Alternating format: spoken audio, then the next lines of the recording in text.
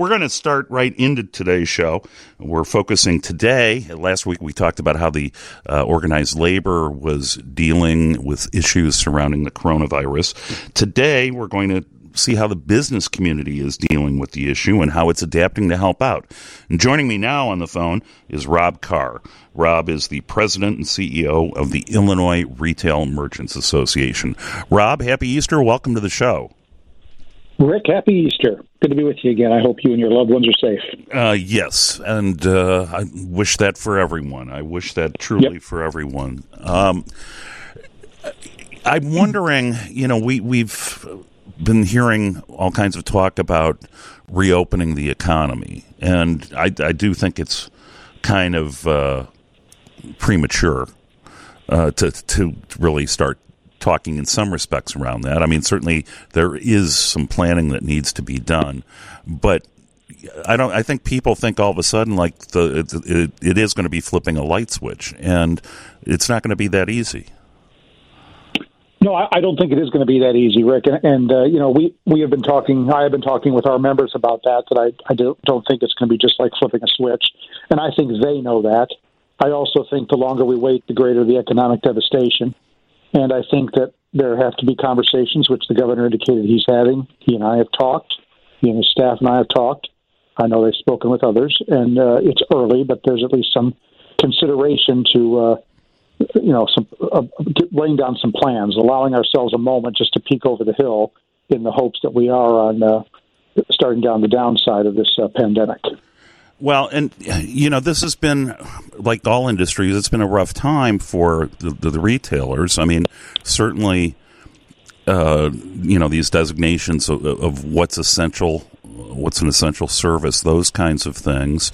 And I almost wonder if maybe that's where some of the potential relaxation fits in. It might, and this is a premature discussion, Rick, and I think we have to be real careful with it because, we're going to have to think about all of the practices that are in place at the stores that are open and are busy. Let's think for a minute about grocery stores, pharmacies, hardware stores, and convenience stores in particular. Those are probably in that order are the busy ones right now. And all of the things that they have in place to try and ensure that this virus doesn't spread any further than it already has. So when we start to think about reopening businesses, we have to think about giving them the lead time to know that they're going to reopen, to put some of these things in place. And then we also have to have a lot more, I think, education effort aimed at the consumer, that just because the stay-at-home gets lifted doesn't mean some of these common sense measures get lifted, that those that continue have to be practiced. And as the governor has noted repeatedly, that burden ultimately falls on the consumer. So you guys in the Retail Merchants Association, you've been doing a lot. You've been basically, in some respects, trying to help deal with the issue of people being furloughed from other jobs because in certain parts of retail, the availability of jobs is huge. Right. There's been as I've noted, there is no there's no economic sector other than perhaps the travel that has been as devastated as the retail industry. Other industry sectors are continuing to function, have a few that are hit. We have many that are hit and a few that are functioning. Groceries, one of them. Pharmacies, I mentioned, in particular. They've carried, groceries in particular, have carried a heavy load throughout this. I think people forget that we're all learning about this on the fly. There was a great deal that was being done by retail in terms of experimentation with what was working and wasn't working, in terms of managing the consumer and social distancing within the store before government had even put out guidelines. We found out early on some of the things that were working and weren't working. Retail, grocery stores stepped up. They needed people to meet the rush, literally historic demand. There's never been this type of demand for foodstuffs and consumer goods in history, at least as far as anyone has kept records. Never.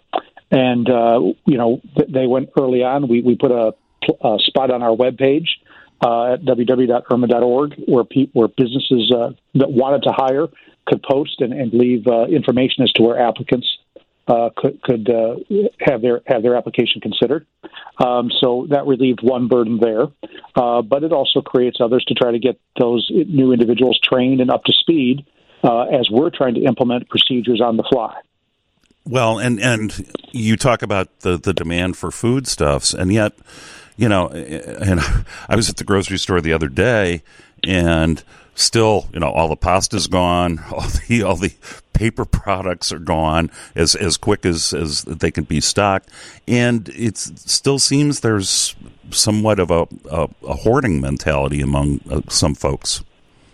Well, there may be a hoarding mentality, and we put together an information campaign around that hoarding early on, as you will recall.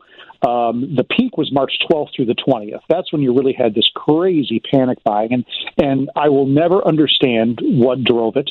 Even when you looked at the countries that were hit before us, no one closed access to grocery stores or pharmacies, no country, no region, no city. The rumors were everywhere about, the National Guard was going to, declare martial law and grocery stores were going to be closed for a week. And it was just absolute silliness. I'll never understand the run on toilet paper. There's nothing about COVID-19 that requires a run on toilet paper. But what's going on, but we adjusted to that supply. We worked very closely early on with all levels of government to smooth out the kinks in the supply chain, the regulations that ordinarily we never notice, but under heightened demand we do, and got those out of the way. Now, though, what's happening is government has expanded SNAP eligibility. And so beginning, Rick, on the 8th, I believe on Wednesday the 8th, an additional $76 million in SNAP benefits hit the grocery stores. That's a 26% increase above what was happening before the pandemic. And then there will be an even larger input, almost $100 million, near the end of this month. So really what we have is heightened demand, but not necessarily from hoarding, from increased eligibility. We're speaking with Rob Carr. He's the president and CEO of the Illinois Retail Merchants Association. I'm Rick Pearson. This is the Sunday Spin. This is the Sunday Spin on 720 WGN. Once again, here's Rick Pearson of the Chicago Tribune. Welcome back to your Sunday Spin. I'm Rick Pearson of the Chicago Tribune here in the WGN Skyline studio. And on the phone is Rob Carr, president and CEO of the Illinois Retail Merchants Association. We're kind of taking a look at how retailers are trying to make it through these very difficult times. And, Rob, obviously, people have been forced to adjust. Retailers that are not deemed essential for opening their stores, moving towards digital and online. And I know there was always a great deal of tension between, that kind of segment of the brick and mortar versus the digital. And I guess I'm wondering, is this creating a new way of thinking for retailers? Yeah, Rick, that's a great question. I do think that we're going to see a lot of things come out of this pandemic. Retail, I've always talked about, is the most evolutionary of the economic sectors because we're consumer facing 100%. And I think we're going to see very positive things ultimately come out of this, new ways of approaching business. Many of these things were already happening. I think, though, that this pandemic accelerated that to a great degree, as it accelerated many other things. I think you're seeing businesses try to figure out how to do that on the fly, and I think they're doing a good job of it. I think you'll see others do that as well. As we think about, we talked about at the opening of this segment about reopening. I think you'll see retailers continue to make that adjustment toward figuring out ways to continue to service their customers remotely or through curbside or takeout, and that term typically applies to restaurants, but it can apply to any type of retail setting. I think you'll see more of that as we hopefully see the stay-at-home slowly lifted. I know that you also represent some restaurants as well. And to me, that seems to be where the real trauma is falling in. Is there's already grocery is a thin margin, restaurants a thin margin, and I really wonder when we quote get to the other side unquote, where if that isn't one of the most serious places of devastation. It may very well be. I think the good thing that we were able to get done when we were meeting with the governor prior to his stay-at-home order was to ensure that restaurants who were able or who wanted to could continue to serve customers using takeout, delivery, curbside, or drive-through. There were a number of reasons for that. One was to give the restaurants an opportunity to be viable, and the other was to ensure that the food demand was not completely borne by grocery stores. I think as we've looked around, I certainly know and have witnessed a lot of people supporting their local restaurants, perhaps even more than they would have were we not in the middle of a pandemic. So I'm hopeful that has given enough of them the lifeline they will need to stay on their feet. Clearly, there's been other efforts. The city and the county city of Chicago and Cook County put in place some assistance efforts. The state put in some assistance efforts for very, very small restaurants. But hopefully, that effect will allow most of them to stand up. And frankly, I think it depends how quickly the stay-at-home order is lifted and what kind of procedures are put in place for it to be lifted. I think people will be itching to get out of their homes, I think, and to get together with friends and family again.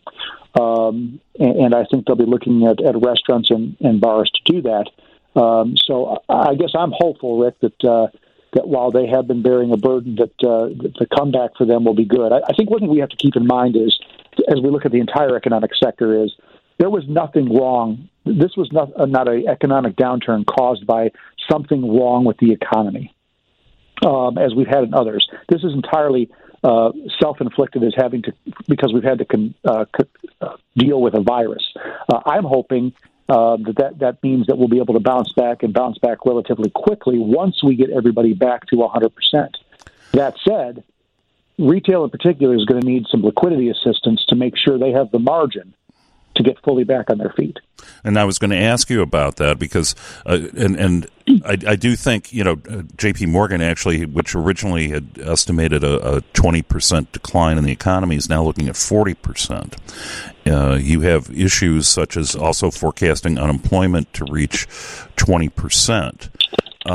And so you have the combination of both the consumer and the retailer here of, people are going to want to go out. They're going to want to, spend money, but are they going to have money? And that, I think, is a particularly acute question when you look at the issues surrounding the problems the state's been having with unemployment benefits. You're most certainly you're correct on that, Rick. I'm not Pollyannish. I don't pretend it's going to be a 30 or 60 day turnaround. I guess my point though is that when we get people, it become like a ball rolling downhill, right? It'll move faster and faster and faster. And unlike previous recessions, there's nothing in its way other than making sure that COVID doesn't rear its ugly head again, or we find better or different ways to deal with it. We'll have to get people back working. Our sector's tried to help do that. The manufacturing sector, I know you're talking to Mark in a few minutes, has tried to help do that. We've needed people in the transportation system. So I'm hopeful that there will that ball will get rolling relatively quickly once the stay-at-home order is fully lifted. I know that there's even the opportunity for, the pharmaceutical retailers, those kinds of places, to reopen the economy. Will require more testing, more, the governor's talked about antibody testing, and I would assume that, there is an avenue. This was talked about early on out of the White House about drive-through testing at like Walmart and Walgreens, and of course there weren't enough tests. But I have to wonder if, as we look forward, things like antibody testing, if that isn't a place where those kinds of things can truly come into fruition. I think we're clear. If we learn things from other nations, I think we're clearly going to need the testing and the tracing that both the federal and the state government have talked about. And the sooner we can get those things in place, the better. And given the speed with which other nations have done it, I think it's incumbent upon our governments at all levels to cooperate and get that done. That is clearly going to be essential to what we do. I think allowing others to do the testing is going to be essential. We in the state of Illinois have been, not just the state of Illinois, but particularly here, have been very neglectful over the years of not allowing pharmacists to practice to the top of their professional degrees. This is a perfect example of where we can get over those biases, allow them to practice, and expand the bandwidth of our health sectors by allowing them to fully participate in being outlets for the testing.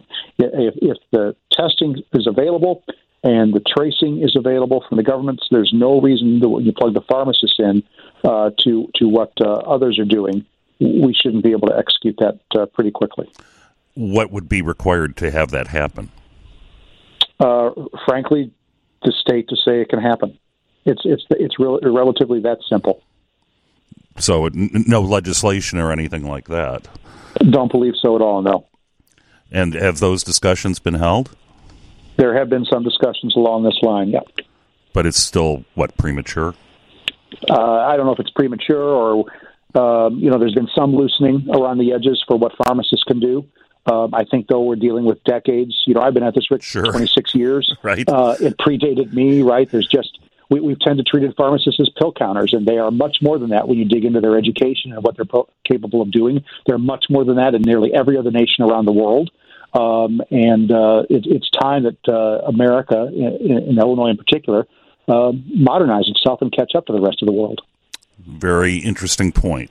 Rob Carr, President and CEO of the Illinois Retail Merchants Association. Rob, thank you so much for joining me as always. No, thank you, Rick.